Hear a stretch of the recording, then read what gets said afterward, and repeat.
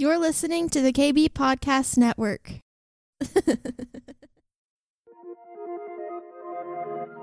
Coming up on this episode of the Kingdom Bringer Podcast.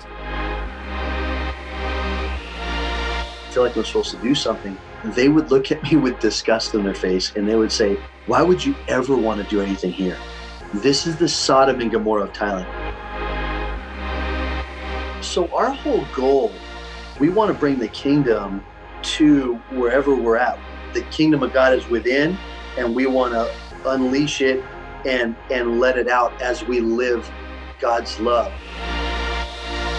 Doing this has cost a lot. I was married for 18 years. About 4 years ago, my wife got up. She left to take a volunteer to the airport. She never came back.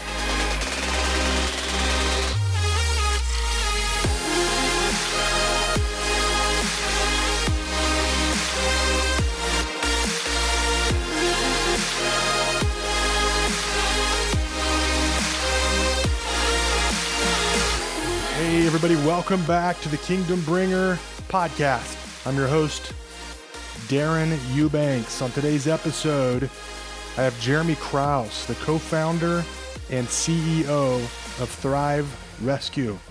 This is an organization in Thailand that has multiple homes set up to receive and help thrive young girls who have been survivors of human trafficking.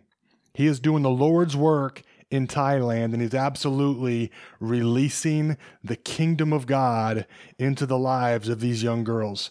I will give you a warning that today's episode, we're going to be talking about some mature content. May not be suitable for young ears. We don't get too crazy, but we get into some details, into some somewhat graphic language at times about human sex trafficking. So I want to give you that fair warning, give you the opportunity. If you've got young ears, they may not want to tune into this. It is definitely mature content at times, but this is an amazing, powerful ministry that Jeremy runs with his wife, and his family is there. This is an amazing episode. I'm kind of in that vein right now of this human trafficking thing. If you missed the episode with Tommy Green of Sleeping Giant, he also has an organization called Run Against Traffic that they're fighting. But today's episode is Thrive Rescue. It's all about rescuing these young girls from human trafficking and giving them a home and the love and the training to not just survive, but to thrive. Jeremy's doing it on the ground, and it's fantastic. You can check out that ministry, Thrive Rescue, online. I've got all the information in the show notes of how you can reach them, and it's in the episode, so be paying attention. Check out the podcast anywhere podcasts are found. Go follow us on Spotify. Go rate, review, subscribe, and then share the episode on Apple Podcasts, wherever you're at. And you can find this, if you're listening to just the audio version, you can find this on YouTube. Go to YouTube and look for the Kingdom Bringer Podcast. All the episodes are on there as well. That's it. We're going to get right into it. This is my interview with Jeremy Kraus of Thrive Rescue. Be blessed.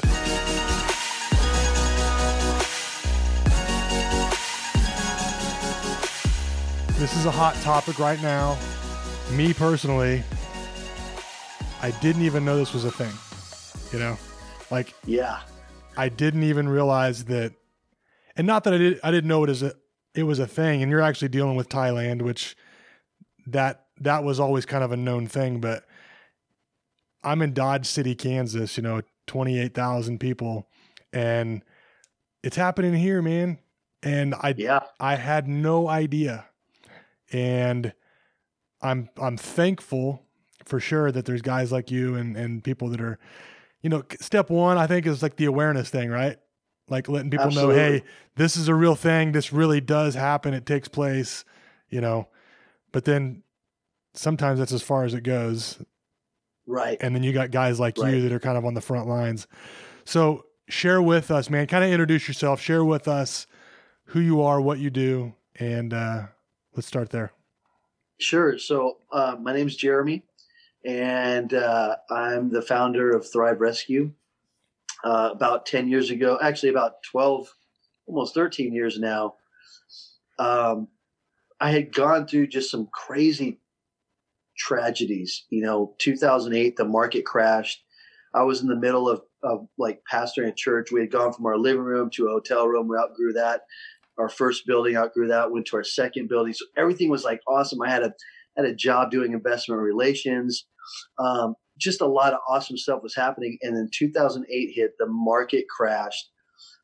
The company I was working for didn't pay me for 6 months, and then they went out of business. People couldn't even afford to gas to get to church. And so it was crazy. And so it was just like all this craziness happened. And at that time, my wife was pregnant, and she went into labor at 7.5 months pregnant, and our daughter died at birth. So this all happened all at once. And after that, I gave the church over to a friend of mine. I just said, hey, dude, I can't even pastor right now. This is crazy. I've never experienced anything like this in my life. I didn't really know what to do. And so I just took a year off. I went to Florida. And at the end of that year, I began to pray and just say, God, what the heck do you want me to do? If I'm being honest, I was mad at God. It wasn't a problem of I don't believe in God anymore. It was more of, my problem is I believe in God, and why is this stuff happening to me? Because I was raised in an atmosphere where if things are bad are happening to you, then either you did something wrong or you don't have enough faith. Yep. And I wasn't doing anything wrong. I mean, I wasn't perfect, but I wasn't in any blatant sin. I wasn't doing gaggers of meth and, and getting drunk and nothing like that. I mean, I was a pastor. And so anyways, I was praying at the end of the year, and I just said, God, what do you want me to do? And I felt like he spoke to my heart, and he said, go to Thailand. And my first reaction was, I don't know anybody in Thailand. And immediately he spoke to me. He said, it's okay. I know lots of people in Thailand. Wow. So I got on the internet, and within 2 weeks, I was booked solid to speak for 3 months in Southeast Asia. So I knew, I was like, that's a God thing. I knew it. And so we went to, I went to Thailand, Cambodia, Malaysia. Side note, really fun, cool thing is I actually was taken into the Bank of Islam in Malaysia, which is huge there. And they led me into this big conference room. And as soon as I got in, about 100, 150 people just all crammed into this big conference room. And they were all Christian. And they all, instead of eating, they came to hear the gospel preached. It was just awesome. Wow. Anyways, went to Thailand for 3 months. At the end of that 3 months, I was speaking at a pastor's conference, and I don't know what it was, but my heart felt connected to this city.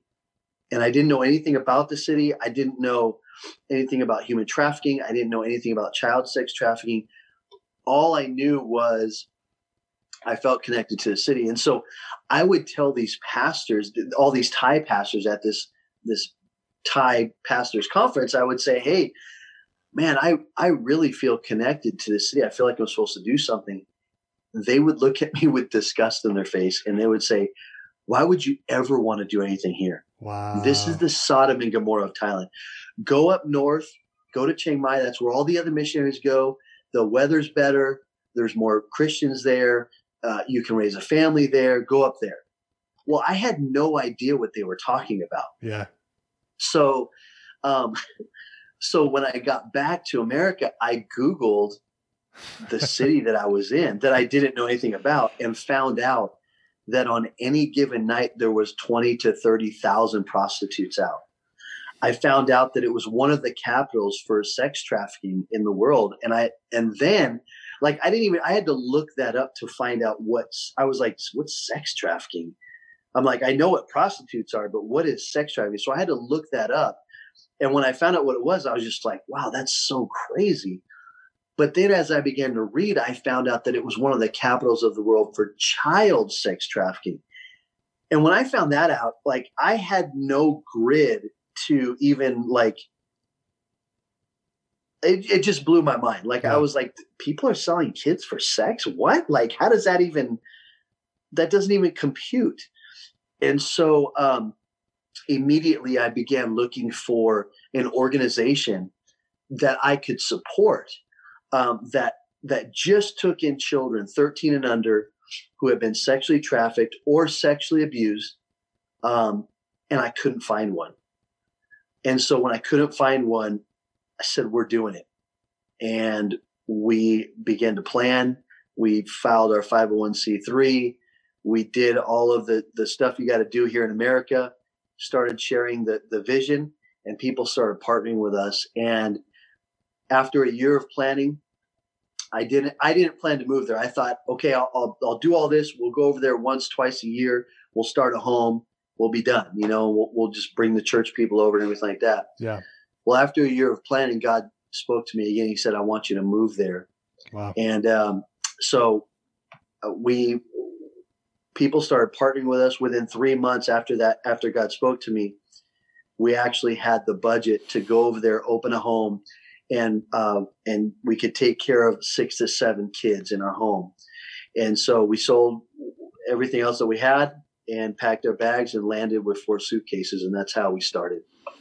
Man, I want to get, this might seem crass to some people, but I kind of want to get like real basic. Okay. Sure. Almost as an educational thing, because I really do think people hear terms like sex trafficking. I've even heard sex tourism. Is that a thing? Is that a Absolutely. word they use? Can you explain that? Explain, like you said, you had to go look up the definition. When someone asks you what that is now, what is your definition for sex trafficking, sex tourism? What is that? So when somebody is coerced, is fraudulently coerced or forced into a sexual act for the benefit of somebody else, that's sex trafficking. So they don't necessarily have to be moved from one place to another. They just have to be fraudulently convinced, coerced, or forced to do a sex act for the benefit of somebody else, where somebody else gets paid. And that's a very basic definition of sex trafficking. Sex tourism is, a lot of sex tourism is that's what it's based on, is sex trafficking. People literally traveling for that, right? Absolutely. Yeah. I mean, there are pedophile rings, and there are chat rooms and organizations that will help you find the best country, the safest country for you as a pedophile to go to get the youngest children that you desire. And so a lot of sex tourism, though, is they don't talk about that. It's masked as, no, there's willing prostitutes and there's people that want to go do that. And so it's okay and it's fine. In fact, I was on Facebook several months ago, and I saw an ad by a big travel organization, and it said sex tourism. And it was like, it put it in a positive light. And I was like appalled that they would even like do a whole piece on sex tourism. And so I got on there and I put in the comments, I said, this is nothing more. Most of this is nothing more than sex trafficking. And of course I got some people that said, you don't know what you're talking about and you're dumb. But then I got a lot of people that said, hey, thank you for posting this. I can't believe these people even did a piece on this.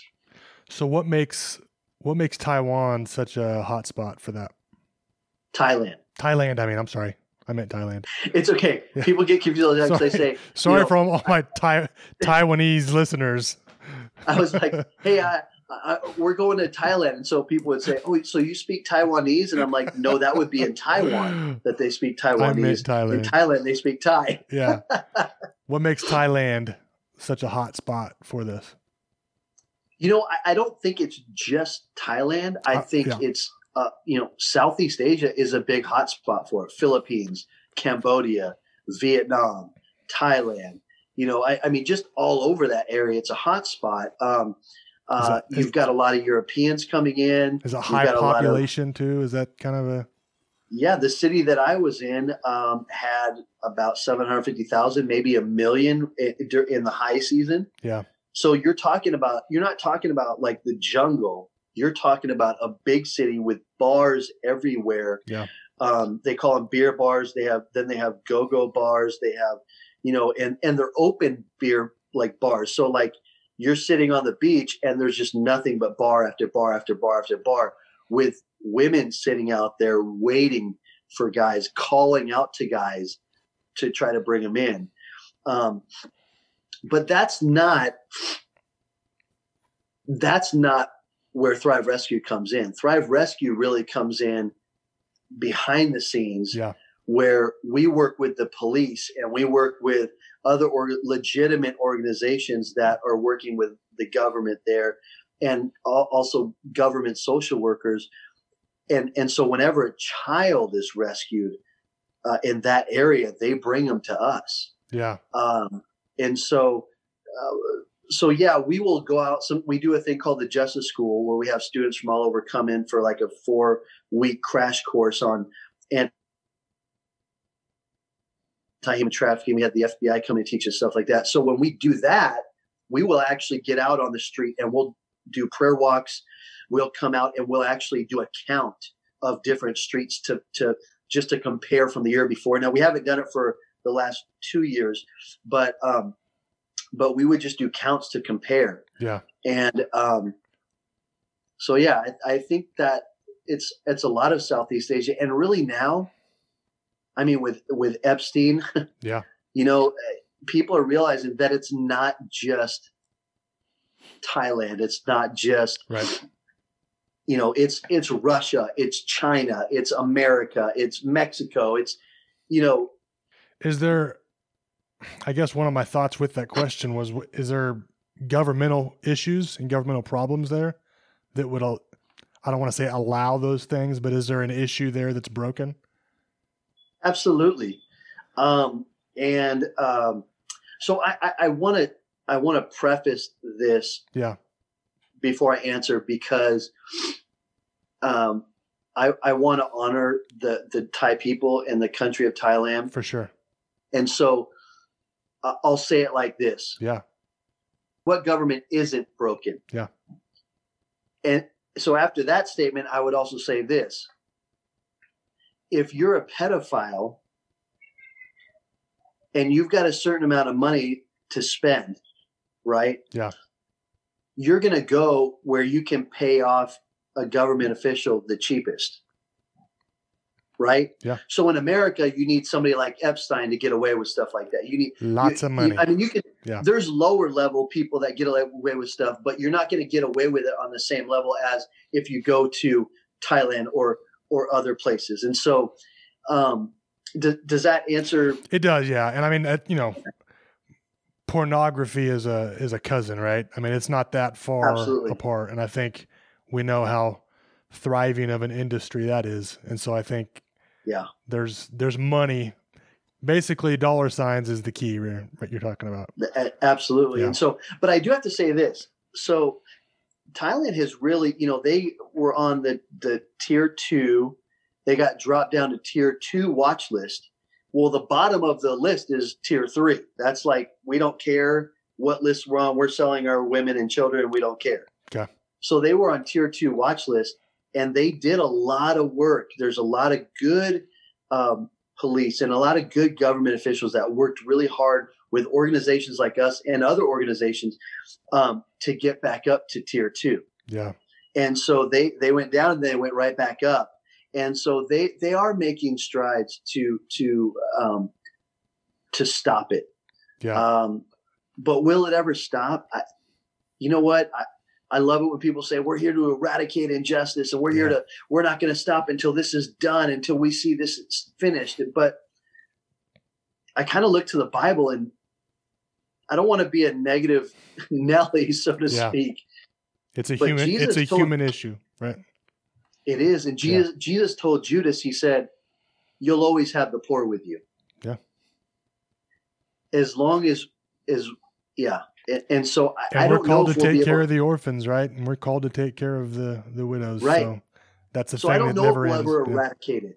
Yeah. You know, I do know that I'm here as long as it's here. Yeah. Thrive isn't going anywhere. And we're going to do everything we can to stop it. So let's talk about that. I mean, where does Thrive come into play? So maybe explain the process again. You know, I'm okay with getting as crass as we need to get to explain the point, but what is the trafficking process, and where do you guys come into play as Thrive? Sure. So our whole goal, the kind of the vision that the Lord put in my heart was to go over with a servant's heart. Because we want to bring the kingdom to wherever we're at, whether it be in America, or we're just going to another state, whether we're going to a friend's house, whether we're going to another country. We want to bring the kingdom of God is within, and we want to unleash it and let it out as we live God's love. And so there is, so we always work with police. We always work with the police. We work with government social workers. Will we go out? Yeah, we'll go out and we'll keep an eye on things, but we always report it back to the police, because we're not there to take the job of the police. Yeah. That's their job.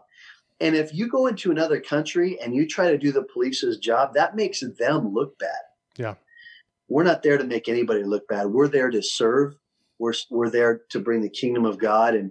And so that's what we do.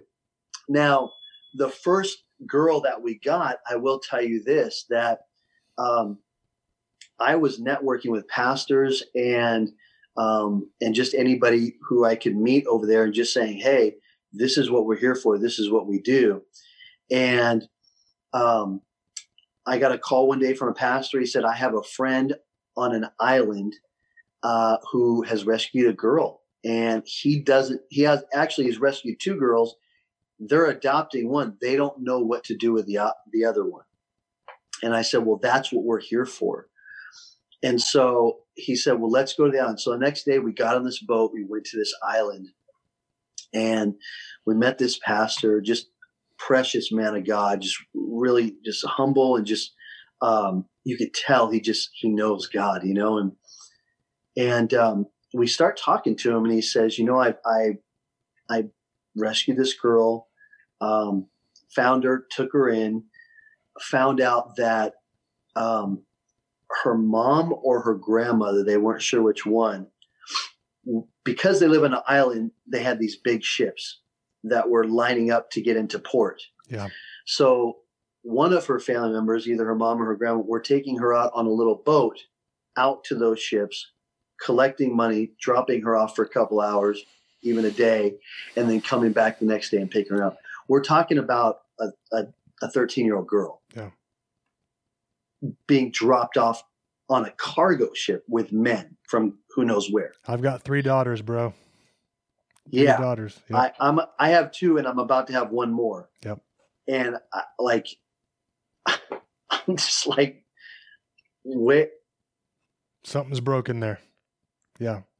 So everybody involved, there's something broken there.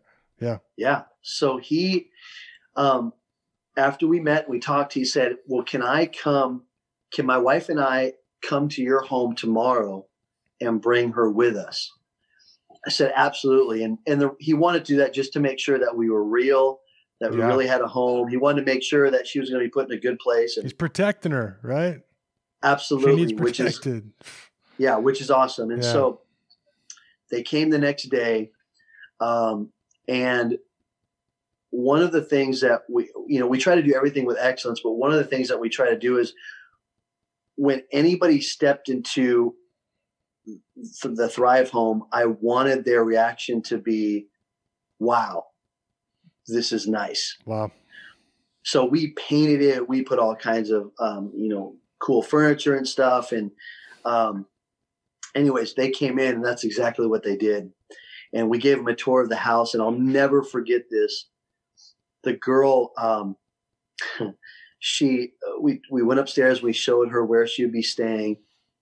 We showed her the bunk bed that she would be staying on, and she ran over to the bed and she sat on it, and she pushed it like that, and she looked at me and she said, "Spring?" Oh, man. And I said, "Yeah, there's springs in there." She had never been on a mattress before.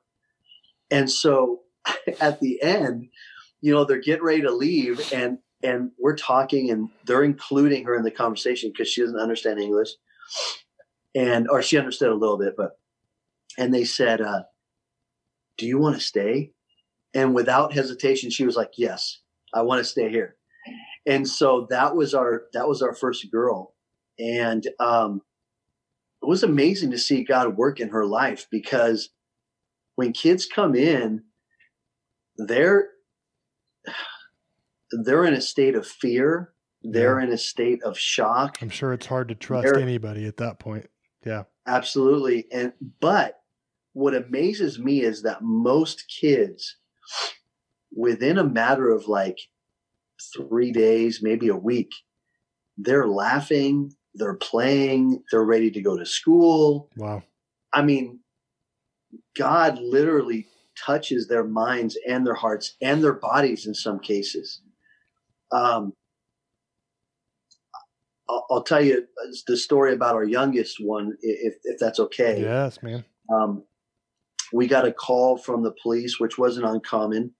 And they said, "We need you to send some staff to the hospital. We have somebody there that is, we need you to make sure nobody's going to kidnap them or hurt them. And so we need you there 24 hours taking shifts." So we had staff taking shifts. And when we showed up, it was a 2-year-old. She had chunks of hair missing out of her head. She had burn marks all over her body. And somebody had tried to rape her. And she had a broken elbow as well. I almost forgot that. And I just remember, like, I didn't take shifts because I'm a guy, and we wanted to make sure that we had Thai people or somebody that, a woman figure there, because maybe she would feel more comfortable with a woman figure. And we try to always be sensitive to that. And so I just remember, like, she didn't want anybody touching her. It was like a no-go. Like, no, she didn't want anybody touching her. And so after, I think it was like the second or third day, these doctors came in, a doctor and a surgeon, and, they checked her and they said, we're going to have to do reconstructive surgery. And so they said, we'll come back tomorrow, do another evaluation, and then we'll go from there. And so we just began to pray, and we just began to cry out and say, "God, she's been through enough. She doesn't need to go through another surgery. Lord, we need you to heal her, Father. And we just thank you for healing her." And so I'll never forget it. These 2 Buddhist doctors come in and they give her an evaluation, and their eyeballs are like popping out of their head, and they look up and they're like, "You know what? We've never seen this before, but she's healing so fast that we don't need to do any surgery." And so, of course, I'm like, Jesus, yes. I know, that was a creative miracle that God did.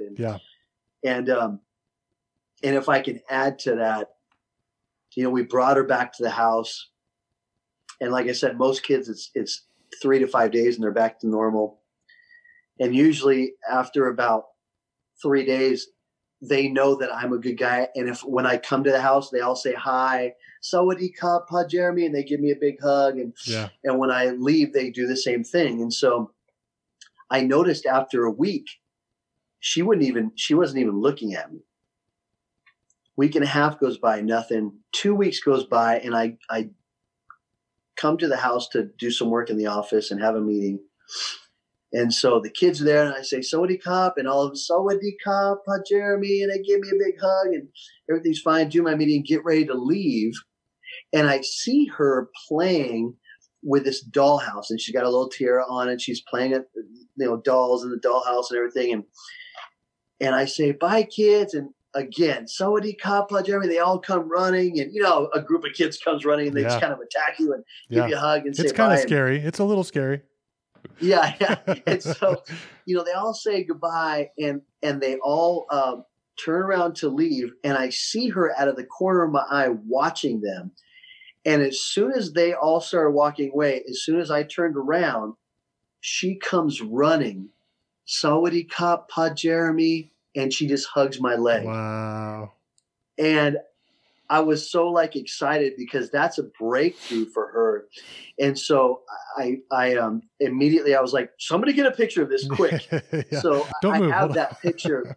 Yeah, I have that picture. Obviously I can't share it, but yeah, it's beautiful. I keep it with me in my phone. Because when I get discouraged, I like to look at those pictures. That's awesome. When I feel like downtrodden, when I feel like I can't go on, when I feel like I'm failing at what God wants me to do, when I wake up and I'm like, I don't want to do this today. Yeah. Not because it's hard to hear the stories. That's hard too. But just because I'm a human, and I have those days where I get depressed too. Yeah. I begin to think about those kids, and I begin to think about what God's done in their life and how much of an experience and how much more thankful they are sometimes than I am to God because of what they've been through. And that gets me through the day sometimes. That's so good, man. That's so good. How many girls do you have at one time? So we went from, and it's just girls, right? That's what you take in? Yeah. So that's kind of a hard question to answer, and I'll explain. Yeah. We started with one home, and we had about 6 kids. And if you've ever done missions at all, or you've been a traveling minister, you know that you need to be in front of people all the time. So first handicap for us, can't show pictures of kids, right? You can't exploit them again. Yeah. We're not going to do that. And second handicap, we couldn't legally. You don't even think about that. I want to talk about that for a second, because that's something that you don't even think about as a organization who truly does need to raise money, right? Right. I mean, you need to raise money. I think of Compassion International and, sure, the hungry children that we can look at, talk to. How difficult is that? It's super difficult. Yeah. Because back then we the only kids in our house had cases going on, and so we couldn't even block out their eyes or blur their face. We couldn't do it. Yeah. And so so we couldn't, that was just a huge hardship for us. Yeah. The second thing was we could only have legally, without being a Thai foundation, we could only have 6. They might let us get away with 7, but basically 6 kids in a home. So if you can imagine the first 2 years, every time, I only came back to the States maybe twice, maybe 3 times in those 2 years. But our email letters, all my phone calls with pastors, hey, how many kids you got? We got 6. Wow. Oh man, that's awesome. For 1, 2, 3, 4, 5, and 6, it was awesome. Great news. We got a new kid. Gotcha. Oh man, rescue. But then after the first 3 or 4 months, here's another phone call. Hey, how many kids you got now? 6. Yeah. How many kids you got now? 8 months. 6. How many? Yeah. And people are like, well, what are you Trust doing? me, we're making a difference. Right? Yeah. And so that was really hard. Well, after 2 years, and God graced us, man. We have great partners. We have some partners that have been with us since we started, and they just give faithfully every month. But we, after 2 years, the police and a government social worker said, hey, they were friends of mine. And they said, hey, we want to talk to you. And so I said, okay. So they pulled me aside and we sat down and they said, hey, for the last 2 years, we've been watching you. And I said, I thought we were friends. Yeah, that could and be they good. said, well, yeah, I know. I'm like, what's going on here?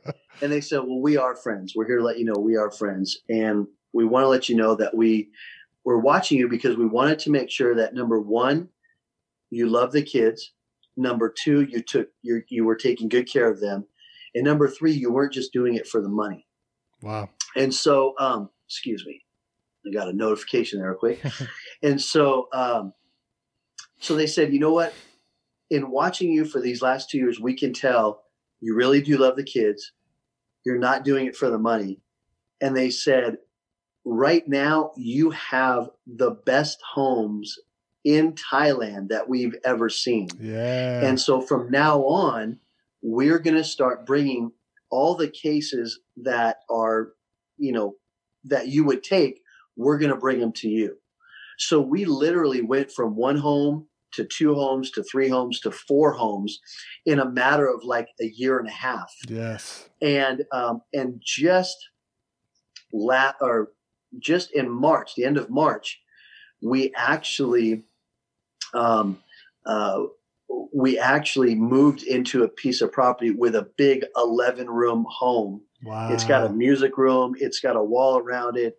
It's got bungalows if we have teams come over. And before anybody freaks out about, you bring teams there, we do FBI checks. Don't worry. Yeah. We vet everybody. So God just blessed us with it. We don't own it yet. We're believing Amen. that it will be given to us. Amen. And so we're trusting in the Lord, and we'll see what He does. You know. And since then, we've been given property in Peru, Mexico, and we have somebody on the ground in India right now that we're beginning to work with. Wow. So to answer your question, to go back to that, right now, I believe we have about 17 children, if I'm not mistaken. And sometimes, I try to stay in close contact, but sometimes we gain another kid or two.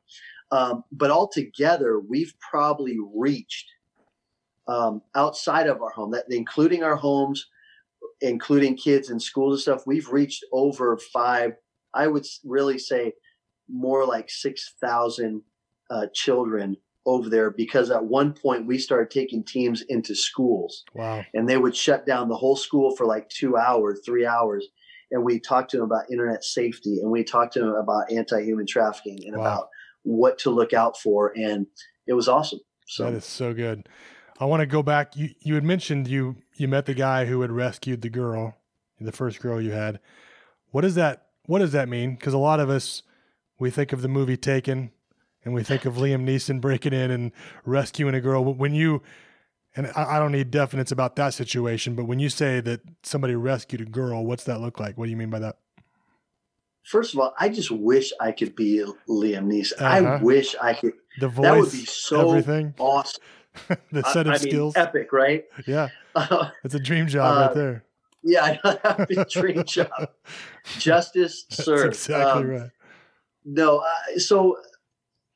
for us, a lot of the times what rescue looks like is police stepping into a situation, social workers stepping into a situation, whether it be a domestic situation or whether it be them busting up a trafficking ring in the slum, or them, seeing an underage girl in a bar, or just hanging out around the bar. Yeah. That's what rescue a lot of times looks like. There are people that go undercover. There's great organizations out there that go undercover. But for us, most rescues look like that. And kind of an orphan situation, right? Like not unlike our foster care system somewhat. I mean, where the Sometimes, child but a lot literally of needs times to be put in a home? I mean, is that? I would say more like the pastor on the island. He found that girl hiding and found out what was going. It's a small island, so it was very easy to find out what was going on. And he just took her in. Gotcha. And and we involved a social worker. So we do everything legally. Yeah. When we take kids in Thailand, so we involved a social worker with that, and just made sure everything was done correctly. So it's not as exciting as Liam Neeson. It's not as exciting as, hey, we're going into this brothel and we're grabbing kids and we're running out. And I think those stories are great, and some of them are true. But I think that a lot of times those stories are sensationalized to raise money, and it works well. Yeah. But it doesn't. It's a miracle for that child that you guys are dealing with, whether Liam Neeson pulls them out of a brothel or whether they're needing a loving family to pour into them. It's a miracle, right? Absolutely. I say all the time, our kids have gone from the pit to the palace. Wow. They've gone from victim to victor. Yep. And, we're not raising victims, we're raising victors and leaders in the kingdom of God. And something that I always like to share is that when we first started, kids would ask us, either through translation or some of them knew a little bit of English, and they would say, why are you doing this? And that was our opportunity to share Christ. But what's really cool now is that when new kids come in our homes, they don't ask the adults. They talk to the other kids now. And the other kids now are saying, oh, we're Christian. And then they're leading them to the Lord. And so it's really cool to see that baton be passed. Yeah. And just that fire of God and that revival, really. That's good. That in flame the hearts being of passed. these kids. That's good. Absolutely. And most of our kids play instruments now. They do Bible studies at night, and sometimes they do it alone. They don't wait for the house parents. Sometimes they'll just do it. Yeah. And so it's interesting. It's That's awesome good to watch God move like that. I saw on your site, and I think you just mentioned it, but the difference between surviving and thriving. Can you talk about that a little bit? What's your heart behind, the name of your organization, right? Absolutely. What's that thrive word mean for you and what you guys are doing? So for me, it's funny you asked that, because today today was a great day, but there was one point in the day where I was like, God, I'm struggling here. I'm struggling, God. Why did I pick that name Thrive if I'm going to struggle? Yeah.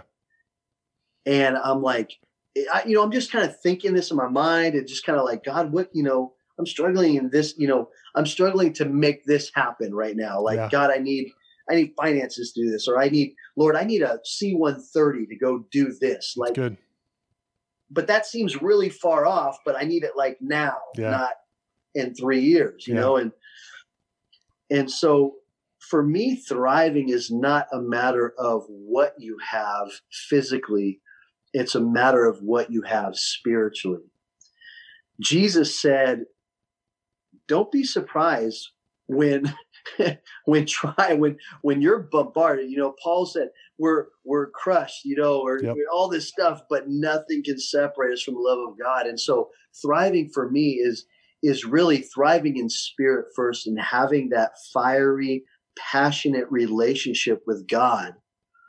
And then number two, watching that overflow everywhere you go. That's good.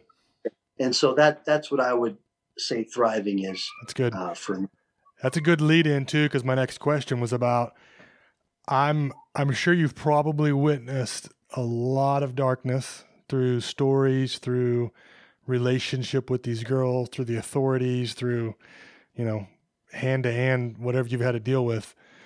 And it's real life things that most of us have only seen in the movies. Let's be real. Yeah. How do you stay grounded? Like how do you keep yourself from wanting to never look at a human being again? Well, if I can just be real transparent, Yeah.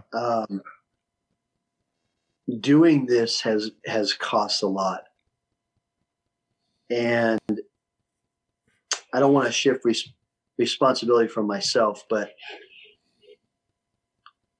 I was married for 18 years, and one morning in Thailand, about 4 years ago now, my wife got up. She left to take a volunteer to the airport at 7 in the morning, and she never came back. And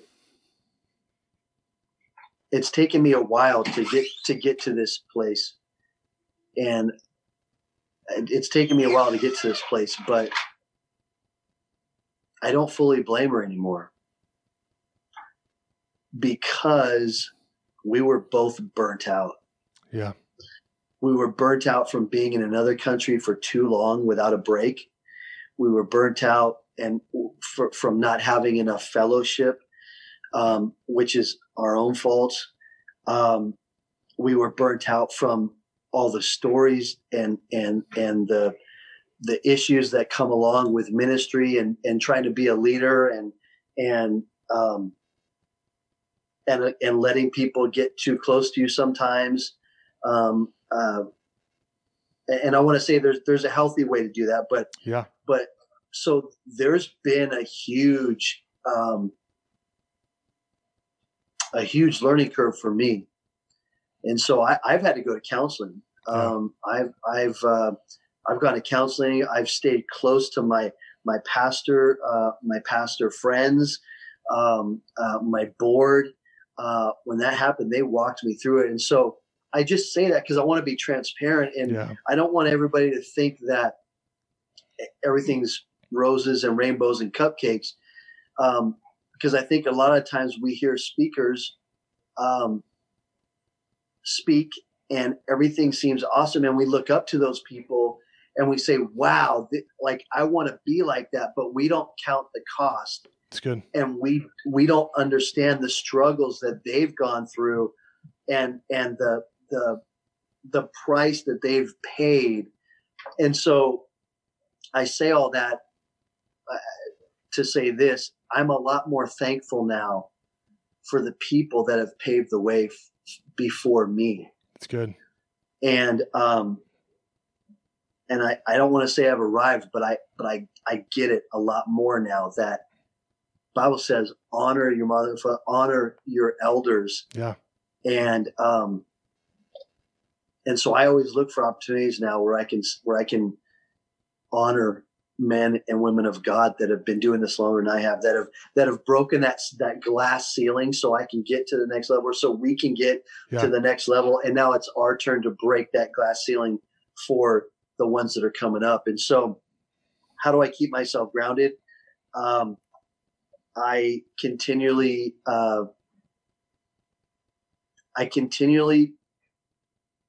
stay just foolish enough to say yes every time God asks me to do something. Good. And it keeps me humble, and it keeps me in faith, and it keeps me in a place where I'm like, man, I'm a prince. Yeah, I'm a priest. I'm a king and a priest. But I've been humbled. My crown is off. My crown goes to Jesus. His grace is sufficient. His mercy and his grace carry me everywhere I go. And it's good. And even though I feel like I'm being dragged sometimes, I know that God is carrying me. And I think that people need to hear that. If people want to get involved with ministry, if people want to be a pastor, or they want to be a traveling evangelist or a prophet, or whatever title you want, or whatever ministry you think God's called you to, I think it's awesome. But just get around good people and make sure you have good people around you, because you know what? It's just part of life. It's good. There's going to be challenges. There's going to be bumps in the road, and you got to have good people around you that are going to love on you, that are going to encourage you, that are going to kick your butt when you need it, that are going to come alongside of you financially when you need it. That's good. So that's how I stay grounded. I don't know if that's a good answer. That's a great answer. It's a great answer. And can I encourage you? Absolutely. I really want to speak into your life right now, man. I feel like, I understand the grind personally. I mean, just the ministry grind in general, and you're a little bit outside of the church ministry realm, but it's ministry nonetheless. And I want you to know that you do not have to carry any burden other than the kingdom of God. Like, Amen. And it's a light burden, right? Yeah. Amen. It is Amen. a light burden, and it's righteousness, it's peace, and it's joy in the Holy Ghost. Amen. And so I speak that over you right now, because you are doing kingdom work, my friend. Thank you. Kingdom work. I receive it. And you are taking risks, and I promise you that the Lord's there every step of the way. And that's good. That's good. Like, there's many of us who haven't taken a risk, let alone like risks like moving to Thailand, you know? And so, you know, I'm not trying to put your risk above anybody else's, but I think you know what I'm saying. Not like, at all. the kingdom of God is with you, and you are doing its work, man. And that's, Amen. I speak joy over your life, bro.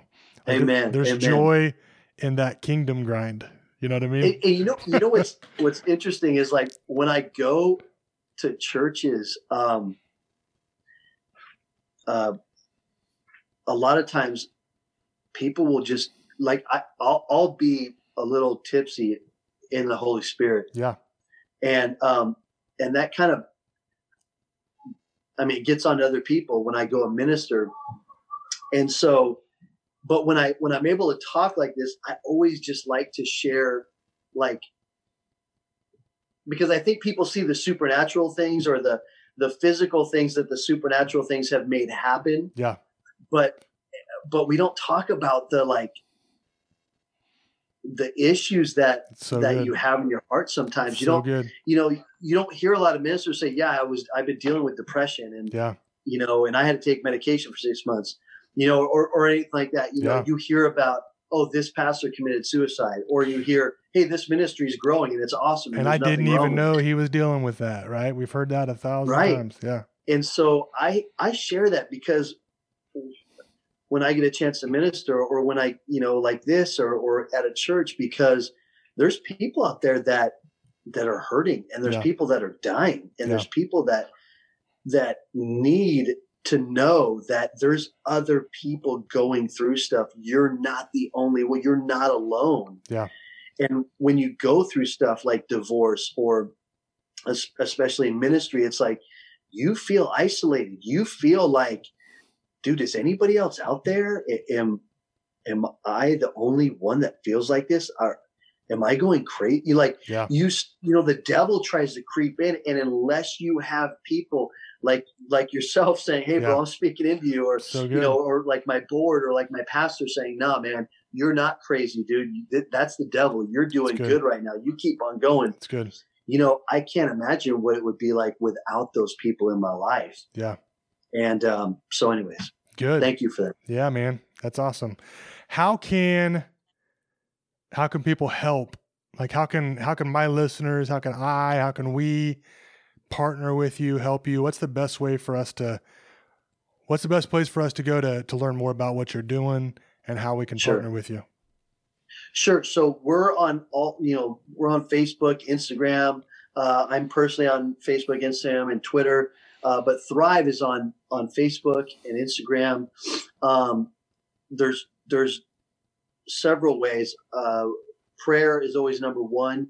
I would be amiss if I didn't say money, because it takes money to do kingdom work in this world. And so partnering with us monthly is a huge deal. You can go to our website, thriverescue.org, and you can just give. You can choose how much you want to give. You can do it one time. You can do it monthly. Right now, I think I have a link up on our Instagram and possibly Facebook. We're going to Peru in February for a month to just establish some relationships. So right now, like, for a donation of $20 or more, you'll get Peruvian coffee. We just got it roasted. So you can do that. Yeah. you can just sign up for our email list. We try to get an email out every month and just update everybody about what's going on. And we also have a thing called the Justice School that we're going to begin to talk about in the next couple of weeks here, where you learn about anti-human trafficking and what it takes and what it involves. And then at the end, we actually are going to be going and spending a week and a half in Mexico and doing like boots on the ground, and doing ministry there. And then we'll have like a graduation certificate ceremony there. So there's all kinds of different ways to get involved. And I would say follow us on social media, partner with us through our website, thriverescue.org, and just pray for us. Yeah. The devil does not want us to do what we're doing. And God made me a little foolish and a little stubborn, a lot stubborn. Yeah. So that works in my favor when I'm living for God, because when he tells me to do something, like, I'm just going to do that. He's going to have to pry me away. Right. That's good. That's good.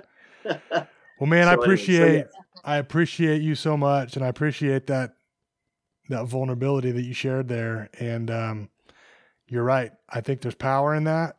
I think that's something that, unfortunately, the church lacks is vulnerability and realness. And you cannot deal with vulnerable children and real issues and not understand that yourself, you know? That's absolutely. And yeah, I have to say this though, because I heard this all growing up. God will give you double for your trouble. And I never really understood it.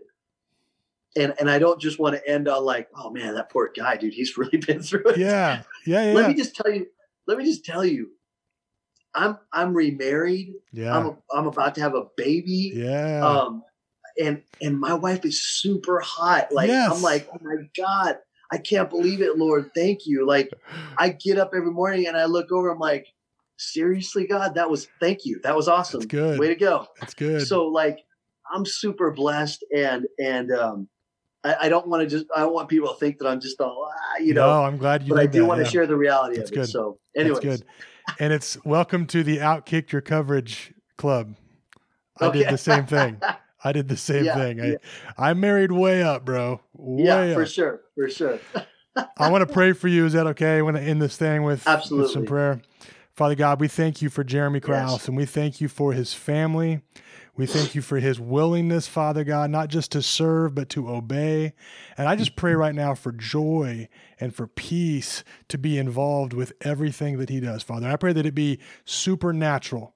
I pray that there be those moments where there should not be peace, but there's peace. Those moments where there should not, in the natural, be joy. It's not a joyous situation, but there's joy there, Father. And I thank you that everywhere he goes, you're there with him, that you promise to never leave him or forsake him.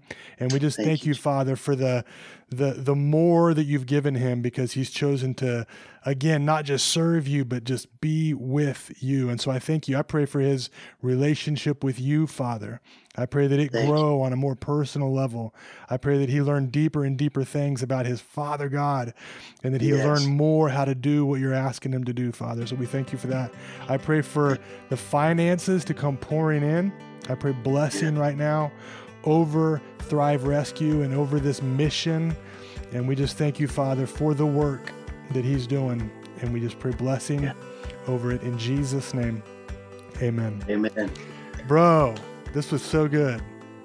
Thank you. Thank you for allowing me to come on, man, and share my story. I appreciate it. And we'll be in touch. And, for sure. We'll have to have a cup of coffee when I get out to the Midwest and go bass fishing or something. So good. Bless you, man. Thanks again. You too, man. This was great. We'll talk soon. Thank you, brother. Talk to you later. See you.